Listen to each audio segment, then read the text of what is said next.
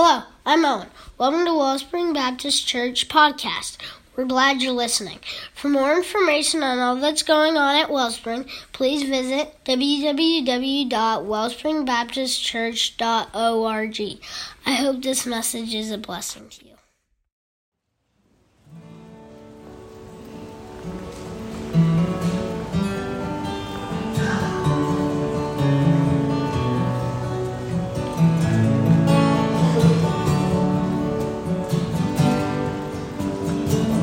Amazing grace, how sweet the sound that saved a wretch like me. I once was lost, but now I'm found. Was blind, but now I see. Was grace that taught my heart to you, and grace my fears relieved. How precious is that grace of you, the hour I first believed. My chains are gone, I've been set free. My God, my Savior, has ransomed me. And like a flood, His mercy reigns. Unending love, amazing grace.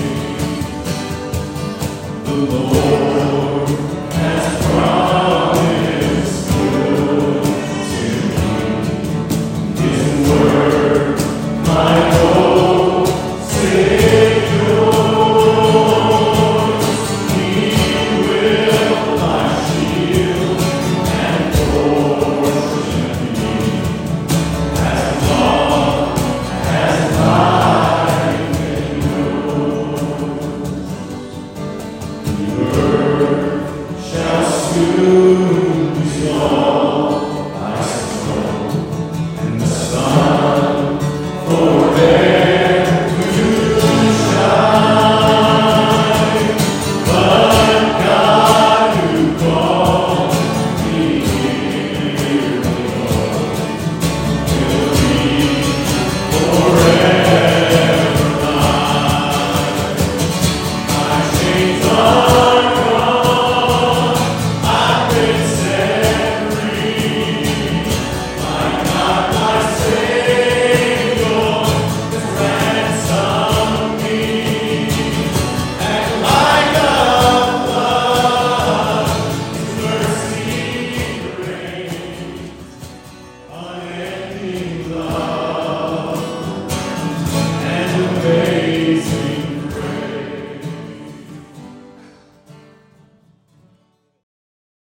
As we turn to the book of Acts this morning, we're going to take a look at the results of the resurrection. So, last Sunday we had Resurrection Sunday. I am the resurrection and the life. And so, what happened? What was the results of that? What was the results of Christ's death and resurrection, ascension? And the evidence is found here in this book of Acts. You know, the book of Acts was written by Luke, and you could almost call Acts second Luke. Luke wrote the Gospel of Luke first, and with that ended in the resurrection of Christ and the ascension of Christ. And second Luke, the book of Acts, if you will, begins where he left off, with Christ being with his disciples that 40 days and showing himself to them, and his ascension into heaven. Luke was he was equipped uniquely to write this book. He was called by the Apostle Paul the beloved physician. He was a physician, and he was a great blessing to the Apostle Paul, who had physical needs, but he was also a great blessing to the early church. As he traveled with the apostle to evangelize the lost and to plant churches, he had first-hand accounts of the things that are written here in the book of Acts. Matter of fact, Luke, the beloved physician, was with the Apostle Paul all the way to the end. Paul had sent Timothy and Titus and different folks to minister, and as he writes back to Timothy at the end of his life, Paul, that where he says, I'm ready to be offered. My time of departure is at hand. I fought a good fight. I finished. When he writes all that, a couple verses after that, you know what he says? Only Luke is with me. At the end of his ministry, he said, hey, after all this ministry that I've done, and of course, many of his friends were ministering other places, but he says, the only one that's still with me, the only one that's been faithful to the end is the beloved physician, Luke. So Luke takes it upon himself to account all the... I like to look at the book of Acts like the journal of the early church. We keep a journal of Wellspring. Folks been saved, significant events, baptisms, all that sort of stuff. And I like to think of the book of Acts in that way, of the journal of the early church. And again, like I said, he starts with Christ being on earth after his resurrection those 40 days, and tells his disciples to wait for the Holy Spirit that would empower them for the ministry that they were called to fulfill. He says, when I ascend, the Holy Spirit will come, right? And he says that you'll receive power when the Holy Spirit comes upon you, and you'll be what? Witnesses. You'll be witnesses, both in Jerusalem, that's where they were. It's going to start there in Jerusalem and Judea and Samaria and eventually all the way to Waynesville. That's what he said. He said that the gospel is going to spread and everybody's going to eventually have a chance to hear the good news of Jesus Christ. And so he ascends into heaven. And if you read that passage, you know that the disciples are standing there. I mean, try to picture that. He commissions them, and then just the disciples are watching them go. And the Bible says that the angels there told them, why stare ye up into heaven? Hey, the Lord is going to come back the same way that he ascended. He's going to come back in that same way. And you'll never believe what happens next. You'll never believe what happens next. Sometimes I wish we could just read the Bible as if we'd never heard any of it. We have the benefit of seeing the church, and the results of the resurrection. But could you imagine the church, both Jew and Gentile alike, worshiping God and being one in the body of Christ? This had never happened before. This had never happened before. This is the result. The church, the local church and the church, each and every believer, Jew, Gentile, doesn't matter, who is in Christ. That was not before. That had never happened before. That's the result of the resurrection. And so the disciples, they're there awaiting just as he said for them to do. And it was on that Jewish feast day, which is so significant, Pentecost, that the Holy Spirit did come. The promised Holy Spirit did come. It's interesting because so many sojourners, Jewish people from different nations, born in different places, had traveled to Jerusalem to observe this Jewish feast day, Pentecost. And that day when the Holy Spirit came upon Peter and the other disciples, they stood up. Bold Peter, the one that had denied Christ, bold Peter stood up in public and preached Christ crucified and the resurrection, and the miracle of tongues happened at that moment. Those people heard. The Bible says they heard them in their own language, the language what they had been born in. What a miracle. And with that miracle, they believed in the gospel. And the Bible says that there was 3,000 that were saved, that were added to the church. And it continued. The Bible says they continued to worship together and preach, and that the Lord added to the church daily such as should be saved. By the way, it's God that adds to the church. Our programs, all that sort of stuff, it's the Lord that adds to the church. This is His church. And just like that, the church was born. And I like to think of it like that, born, instead of the church was established.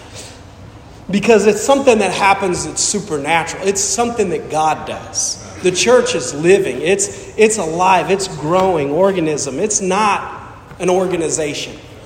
Now, we should be organized. I get that. And the Bible tells us in Corinthians to do everything decently and in order. But let me say this. It is possible to be completely organized, but not alive, spiritually speaking. You could have an organization that's very organized with a lot of order, but without the Holy Spirit's power and without the Holy Spirit's work. So what we need first, before the organization, before the order, you know what we need first? We need the Holy Spirit to truly convert the lost sinner and bring sinners to the knowledge of Jesus Christ to be saved. That is the church, by the way. It's not the building. The church is those that have put their faith and trust in Jesus Christ and begin to grow and to begin to work. This is the work of the resurrection. This is it. Through Christ. See, we have the Gospels. We have Matthew, Mark, Luke, and John. And that's the works of Christ, His life and His ministry, His death, burial, resurrection. But it didn't stop there. Christ is still at work in the world today. I got to make that announcement. Christ is still at work in the world today. You say, who is He working through? Us. Now, it's the acts of the disciples. It's the acts of those that have the Holy Spirit inside of them, working in them and through them, which makes us part of this story. Makes us. I believe that about the book of Acts. I believe that, there was no conclusion to the book of Acts. The journal of the church is still being written. And you and I are a part of it. Actually, this is my personal belief, is that we're an exciting part of it. And the part that, just as the first 30 years, you have all of them that started the church, I think many would agree, we're probably in the last 30 years. We're getting close to the return of the Lord Jesus Christ. So it might be us who is there at the end of the church as the Lord resurrects us and takes us to be with Him as He returns to call us home. I think that's interesting that we're a part of it. We're a part of the church. We're a part of this story. I like the title, The Acts of the Apostles, right? The Acts of the Apostles. See, true faith requires action. True faith requires action. And this church, and that church, the early church, was called to live by faith, was called to operate by faith through the power of the Holy Spirit. It was not the good intentions of the apostles, was it? It was not the wishes and the hopes and the dreams of the apostles. You know what is recorded in the book of Acts? What they did. What they did. The actions. What they preached. And who was born again. And how the churches were established and started. And so this morning, as we talk about the results of the resurrection, I just picked a little piece of the book of Acts for us to look at this morning and to learn from. And so take your Bibles and turn to Acts chapter 11. Acts chapter 11. Acts chapter 11. We're going to read a little passage here. Starting in verse 19. Now they which were scattered abroad upon the persecution that arose about Stephen traveled as far as Phoenix and Cyprus and Antioch. So you know this, that there was a persecution in Jerusalem, a part of which Saul of Tarsus was consenting to the death of Stephen, which caused the believers to scatter, the 12 tribes to scatter throughout, all over. And so they are scattering, but with that went the gospel. which was what they were originally called to do. It says, verse 20, and some of them were men of Cyprus and Cyrene, which when they were come to Antioch, spake unto the Grecians, the Gentiles, preaching the Lord Jesus. And the hand of the Lord was with them. And a great number believed and turned unto the Lord. Then tidings of these things came to the ears of the church which was in Jerusalem. And they sent forth Barnabas that he should go as far as Antioch, who, when he came and had seen the grace of God, was glad and exhorted them all that with purpose of heart they should cleave unto the Lord.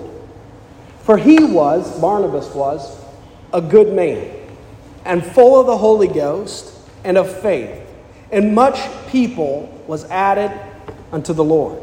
Then departed Barnabas to Tarsus for to seek Saul. And when he had found him, he brought him unto Antioch.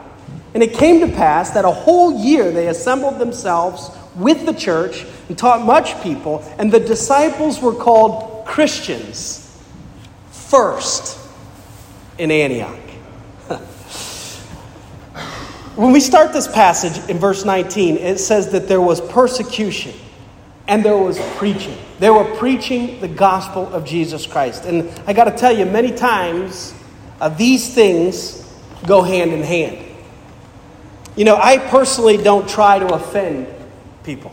But the preaching of the gospel at times and the preaching of the word of God at times does offend people. The word of God, the truth of the word of God does not bend. It is truth. There's no gray area. Let me say it this way. There's no two ways to God. There's no two ways to God. There is one way to God, and that's through the Lord Jesus Christ. There's no two ways to build your life on the Lord Jesus Christ. No, there's one way, on the rock, which is to hear God's word and to do it. There's no two ways about it. And so with that, just like then, there are times where people are offended and there's persecution that comes. But they continued to preach. They began to preach to the Grecians, which were to the Gentiles. And the Bible says here that many believed. I find that was interesting in verse 21. It says the hand of the Lord was with them. I thought of this, the word of the Lord was in their mouth and the hand of the Lord was upon them. And what was the result of that? Many believers.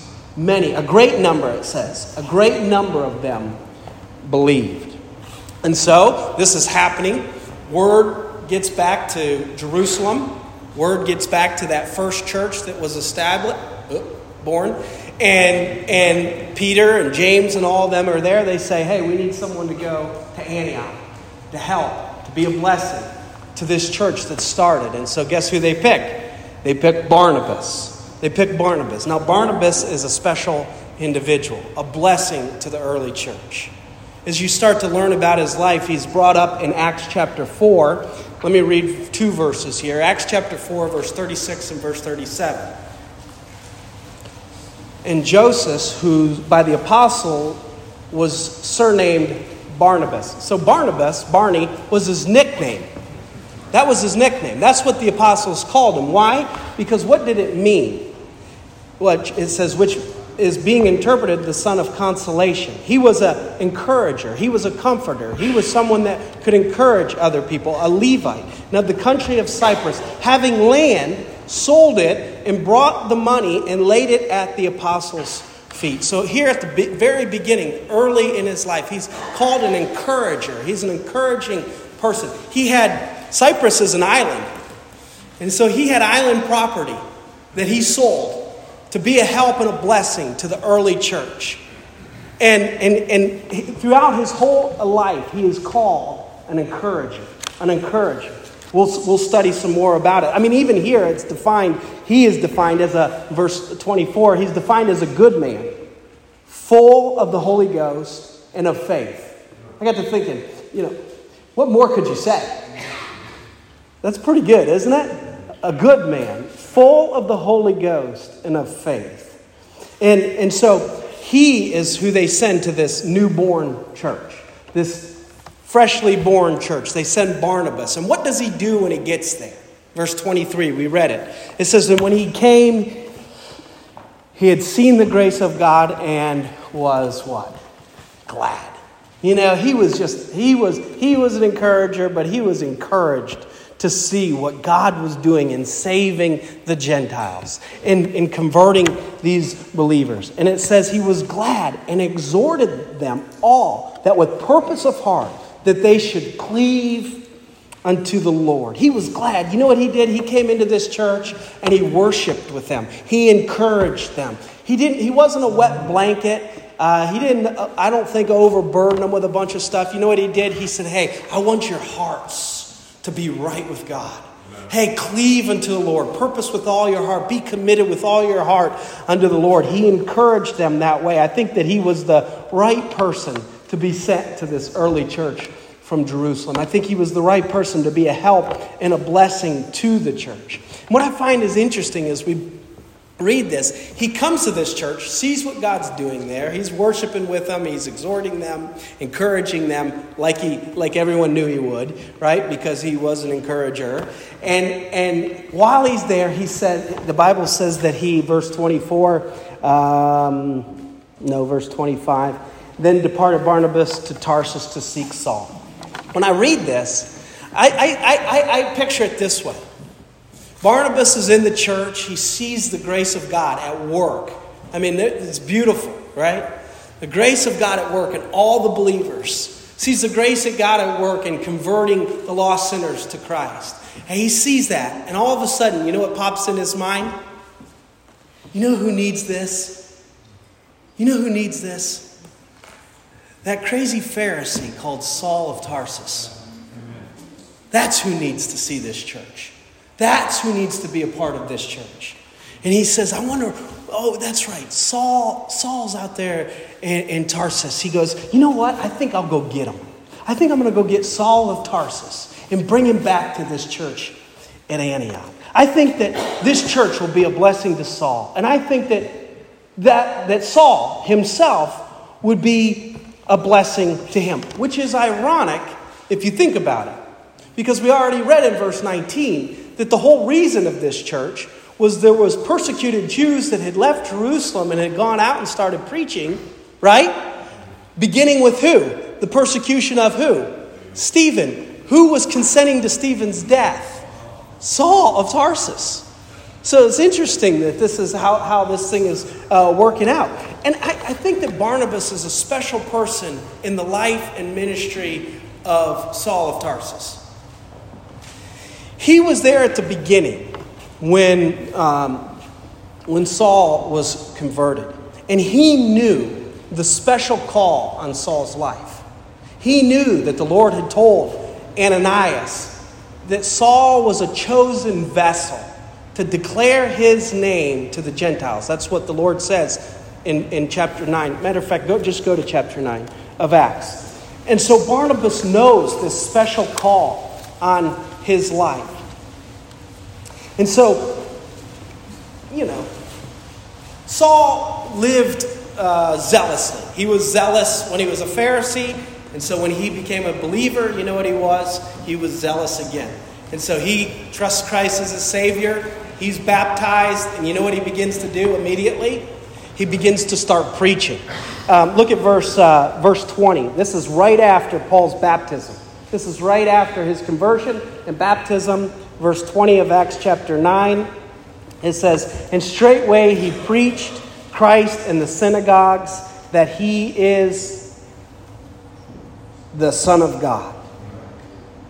And as you continue to read those couple verses, 21, 22, 23 says that the Jews took counsel to what? Kill him. You see that? Verse 23. And verse 24, but their laying in wait was known to Saul, and they watched the gates day and night to kill him. And the disciples took him by night and let him down by the wall in a basket. And so we've joked about this before, how did it go? How was Saul's first time preaching the gospel? Well, not very well. Not very well. You said, how did people receive your message? Saul? Well, I had to sneak out of the city by being let down by a basket so they didn't kill me. I don't know how, the first time you've ever spoke, how it went, but I guarantee it wasn't as bad as Saul's first time. They hated him, right? It didn't go well. And so Barnabas comes and finds him. Look at verse 26. This is interesting, verse 26.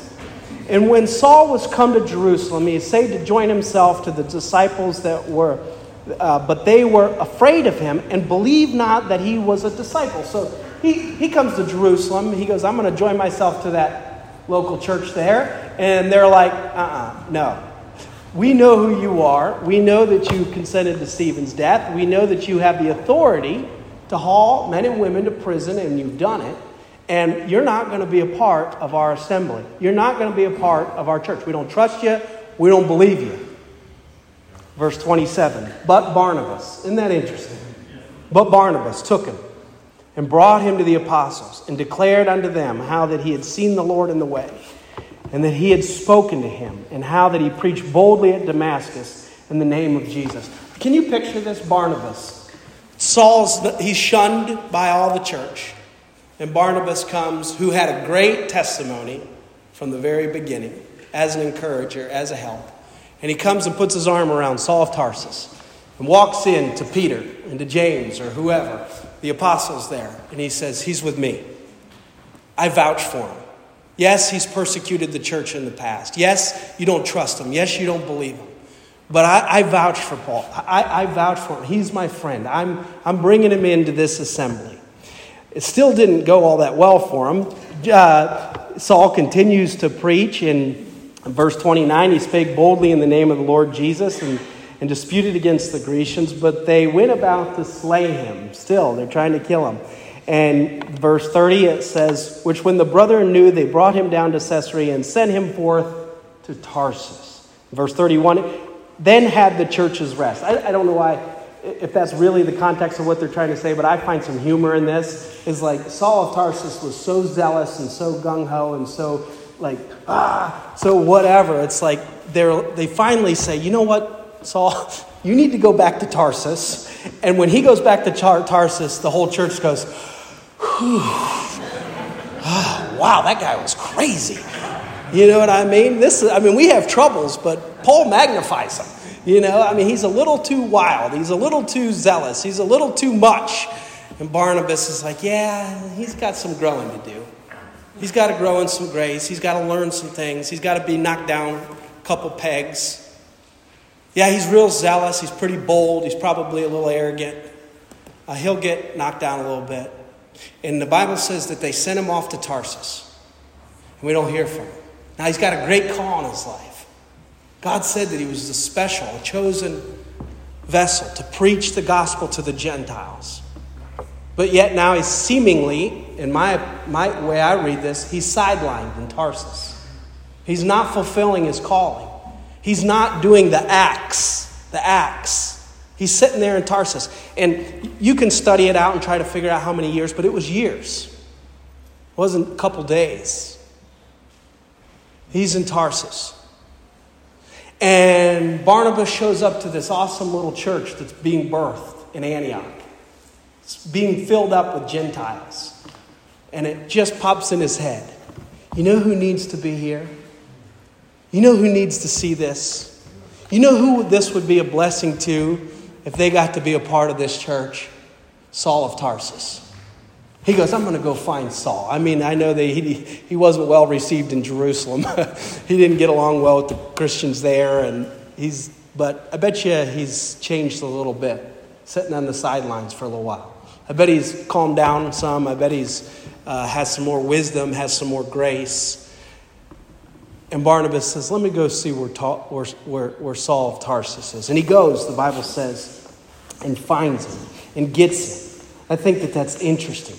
The Bible says that Saul and Barnabas stay there at Antioch for a whole year, worshiping with this church, being involved in this church, getting involved into people's lives. And let me just say this. Barnabas was right. Why was he right? He was full of the Holy Ghost, right? And a man of faith. After Barnabas and Saul spent a year with this little church in Antioch, chapter 13 of Acts, verses 1 and 2, the Bible says that the Holy Spirit separated Paul and Barnabas for the work of the ministry. And guess what that started?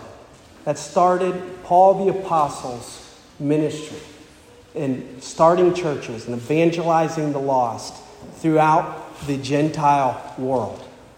I find that this church was a great blessing to the Apostle Paul. And that Barnabas was able to find him and say, hey, I believe that if he would come into this church and to be a part of this assembly, this would be a help and a blessing to prepare Paul for the next 30 years of his ministry and preaching the gospel and starting churches. This church, I'm trying to make a point, in Antioch that was started and birthed like this, was a great place. This was a great place for new Christians to grow. This was a great place for the lost sinners to realize their need of salvation and be converted. This was the place. This was the place where believers were first called Christians. Where believers were first called Christians. Look back at verse 26. By the way, that was the introduction. Long introduction, really short message now. They called us Christians. That's the name of the message. Acts chapter 11, verse 26. When they had found him, they brought him to Antioch, and it came to pass that a whole year they assembled themselves in the church and taught much people. And the disciples were called Christians first in Antioch. They were called Christians first. You know, I hope that Christian, to be called a Christian, doesn't lose its importance in our lives. I don't think that this was not what the believers called themselves. This is what the world called the believers. I think that we should think of that. This is what the world called them. They called them Christians. And I don't think that it was like in a nice way. I think it was derogatory. I think those are the Christians, right? Those are those people.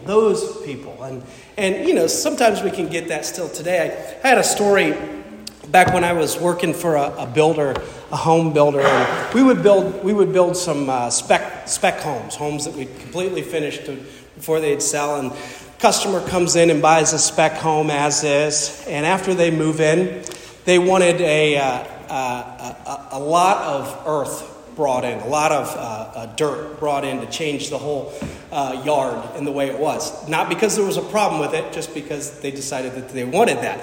I, as a supervisor, project manager, was to go between the customer and the owner. And long story short, the owner says, no, we're not going to do it. So the customer's trying all these different things, with me, telling me. And I just have to keep saying, no. They're getting pretty angry as this is going on. And finally, they say to me, the lady over the phone says to me, and you call yourself a Christian? And I thought, wow, that really changes everything.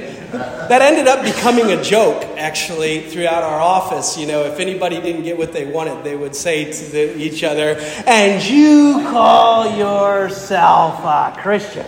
Like, you won't bring dump truckloads of dirt over here, and you call yourself a Christian, Well, yes, but what's that, I don't think that that's what this was. I don't think that that's what this was. They were derogatory. This was something that they were looking down on them. I think a lot of people have a lot of different ideas of what a Christian is or what they should be. Don't you think that? That there is a lot of different things that they think. But this was something that they were so different. You say, what were they different? They were like Christ. That's what Christian means. There was a group of people all of a sudden that started to live, what? Like Christ. So they called them Christians. They lived differently. Peter and Paul, both in their letters, called Christians to live peculiar lives. Peculiar in the sense of that, he even says, peculiar, zealous of good works. Like excited about doing good works. Peculiar in the way that they act. Peculiar because of their faith. Peculiar because of their lack of the fear of death. Peculiar because they became a light in a dark world. You know, myself, I don't want to be called by someone else's name in that sense, other than Christian. You know, sometimes they throw stuff around, you know, people call themselves, I don't want to be called after Calvin's name as a Calvinist, or Luther's name, a Lutheran, or Campbell's name as a Campbellite, or any of those things. I think that was a mistake back in the early church, and it's a mistake today. You know, Paul dealing with the problems in Corinth, he says, you know, they were starting to follow humans. And you know what Paul says? Am I of Paul? Am I of Apollos? Am I of Cephas? That's a mistake to start calling ourselves, hey, I'm following this person or I'm following that person. Huge mistake. Paul said, is Christ divided? Was it Paul that died for you? Right? Were you baptized in the name of Paul? The answer to that is no. So we shouldn't be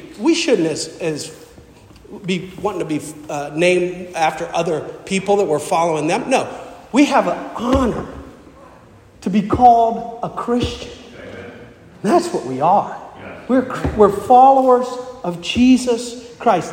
And let me just say this. We wear that as a badge, not of pride, but of honor.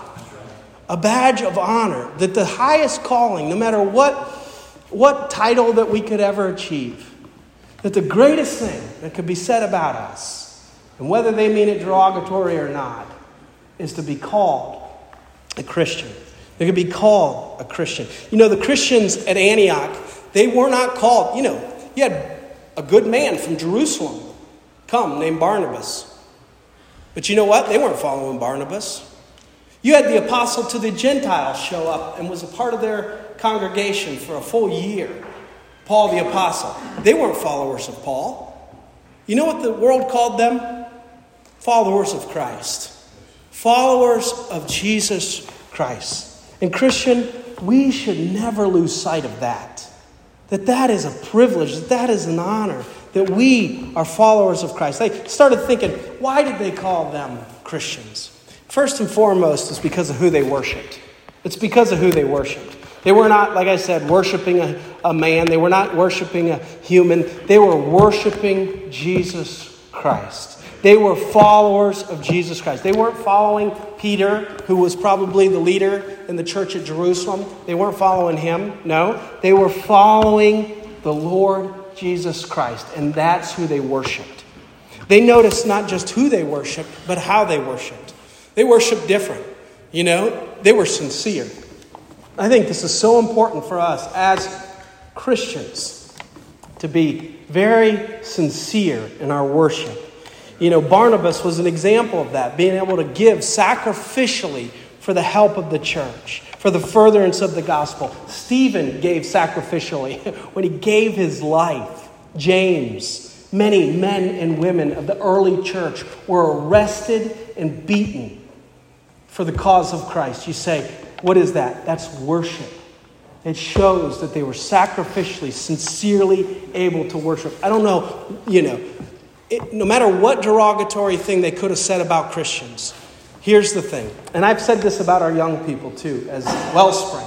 No matter, you know, what the kids, our kids, when they grow up, move away, they can say a lot of things about us. Hey, we weren't perfect. We made mistakes, all this different stuff. But help them never to say that they were not sincere, that we truly did believe God, that we truly did love God.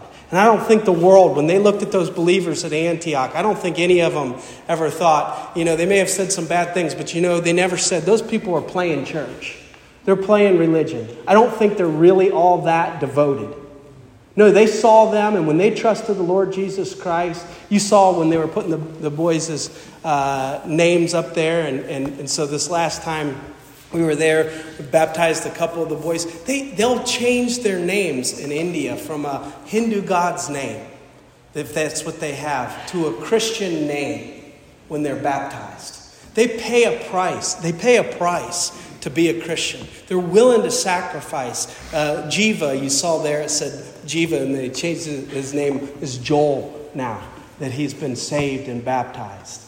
They pay a price. Here's what the world saw about those Christians. They may have been able to say anything, but you know what they didn't say? I don't think they're really committed. I think they're kind of like wishy-washy. No, they said those people are committed. They're all in. They get persecuted for preaching the gospel, and then you know what they do? Keep preaching. They keep preaching it. Peter says this in 1 Peter chapter 4 and verse 16. Yet if any man suffer as a Christian, let him not be ashamed, but let him glorify God on this behalf. Hey, if we were to suffer for the cause of Christ or for the name of Christ, don't be ashamed of that. Don't be ashamed of that. What a privilege. He suffered for us. We studied that just recently as he hung there on the cross in great humiliation. He did that for the joy that was set before him. He did that for us. And if we ever get a chance to suffer for the name of Christ, don't be ashamed. Don't be ashamed. Why? Because we get to call ourselves Christians. You've heard this before. You've heard this saying before.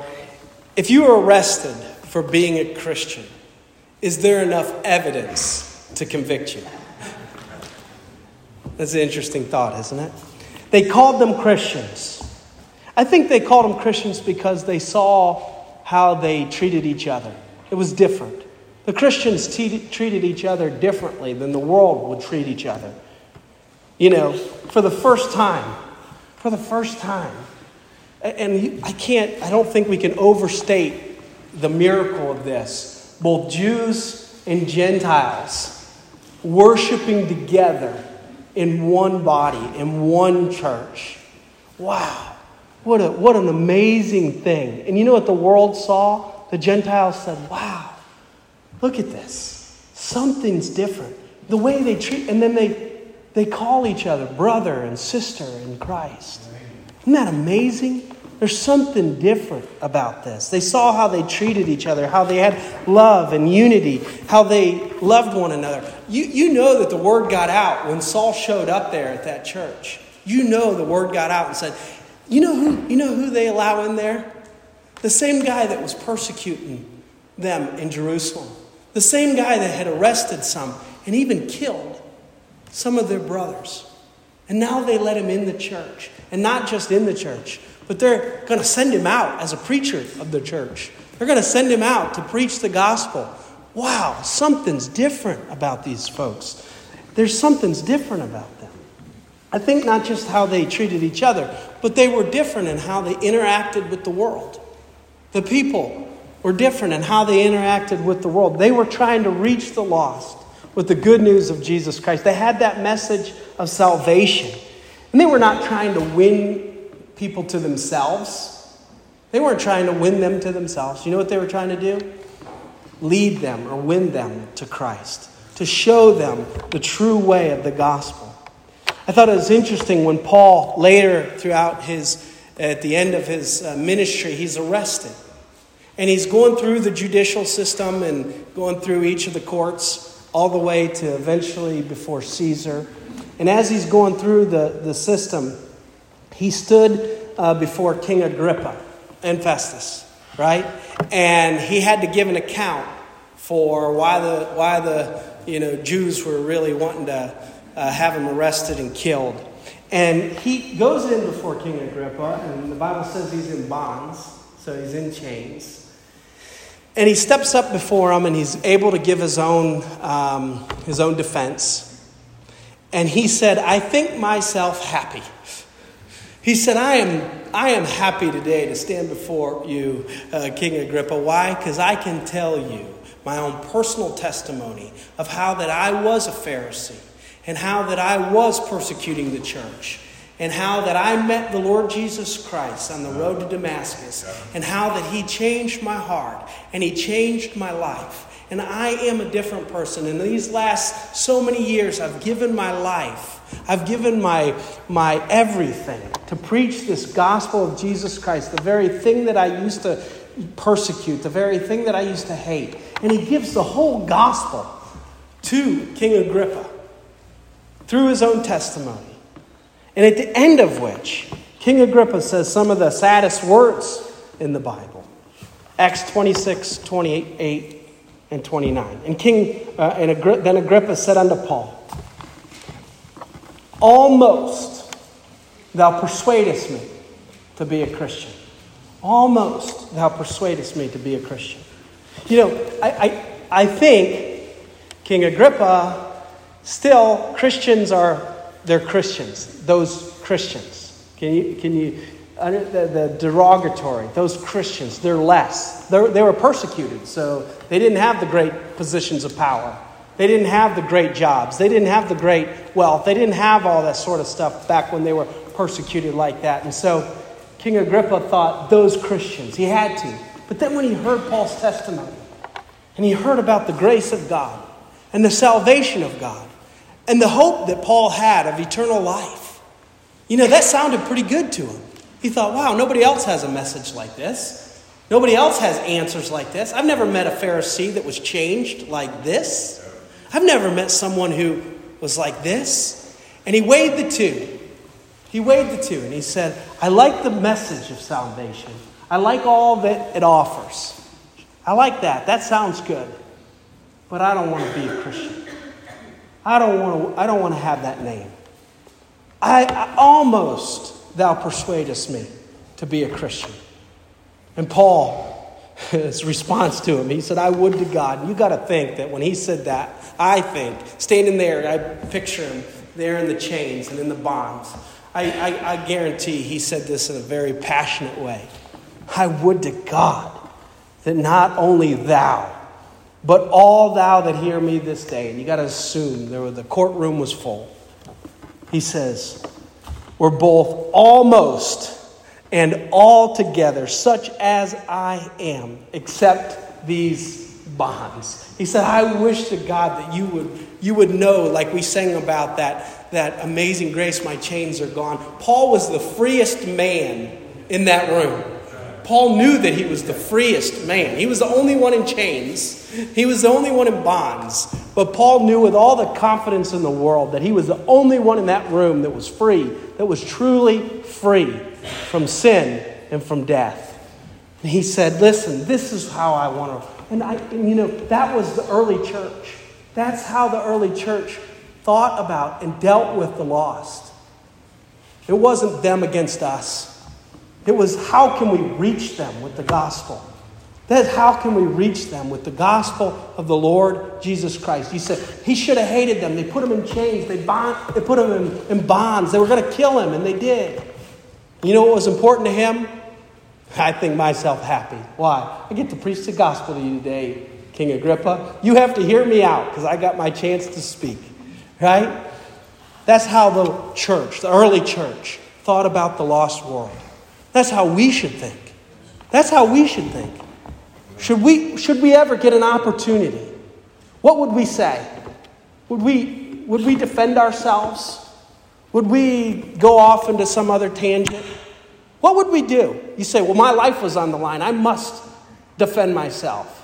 Paul said, my life's on the line. I must preach the gospel of Jesus Christ. My life's on the line. I must, not just must, I am happy to do this.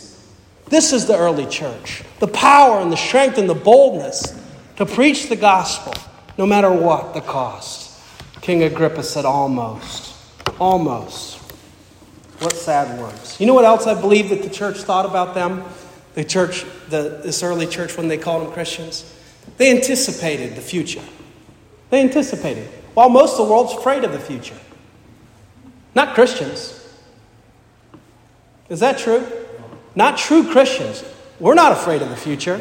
If you're afraid of the future this morning, you haven't read the whole book. It gets really good. We got a bright future. A very bright future. And from the very beginning, those were bleak days for the early church. They were persecuted, they were imprisoned, and they were killed. But yet, they had a blessed hope. They had a bright future. They knew that the Lord was coming back. Even from the very beginning, they were anticipating the return of the Lord Jesus Christ. They knew that he was preparing a place for them. They knew that when they died that they would be with him for eternity. They had a unique anticipation for the future, no matter how dark the world got around them. The world had to look at them and say, these people are a little different. They don't seem to be as interested as we are on earthly things. Yeah, they have earthly things. Yeah, they work and they provide for their family and they have, but they don't seem like their hearts are set on it. It seems like for this group of people, their hearts are set on things that are above and not on things that are on the earth. That this group of people is a little different as we are, is this world is all we have. All that we can accumulate, all that we could have.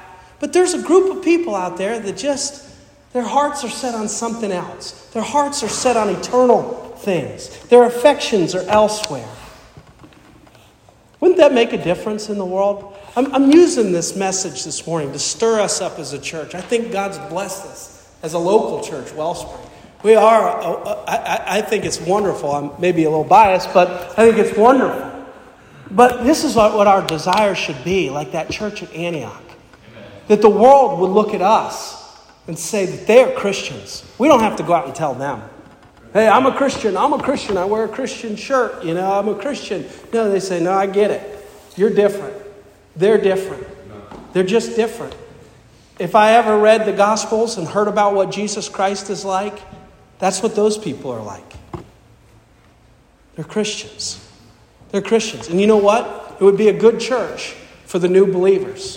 It would be a good church for someone to come in and hear the gospel and be saved and begin to grow as a Christian. It would be a good church for even someone who was a little zealous, a little crazy, a little wild like Saul of Tarsus to come in and get established and to be able to find a place to grow, to be able to be sent out to preach the gospel and really change the world.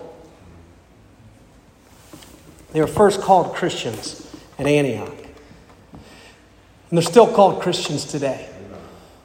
We're still called Christians today. You say, why? Because of who we worship. That's why we're called Christians. It's because of who we worship. It's because of how we worship. We're sincere. It's because of how we treat each other, right? It's because of how we treat one another, how we interact with the world. It's how we anticipate the future. Maybe not trying to tell the world that we're a Christian, but to show the world through our what? Actions that we are a Christian. I have a question for you. Are you a Christian? Are you a Christian? Not, have you put your faith and trust in Jesus Christ? Has there been a time in your life where you called out to Jesus Christ and were saved? This is our highest privilege. It's our highest calling. It's our greatest achievement. It's our greatest achievement. If you've never trusted Christ as your Savior, here's what I'm asking you to do. Don't be ashamed. Come forward, kneel down at this altar. I'll take a Bible and show you how you can know that you can have eternal life. Take that step of faith and say, you know what? I want to be a follower of Jesus Christ.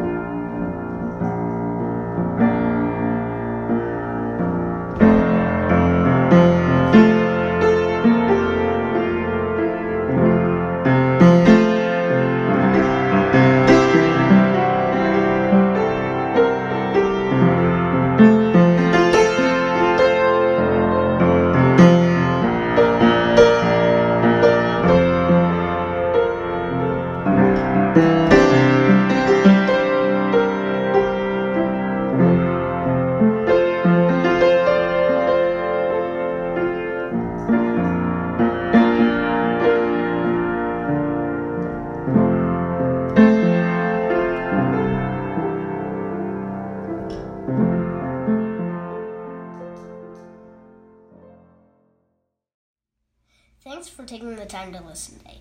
We love to hear from you and learn how you've been encouraged or challenged by this podcast. Leave a comment on the Contact Us page on our website or write to us at 2094 East State Route 73, Waynesville, Ohio, 45068. And feel free to visit us if you're in the South Dayton, Ohio area.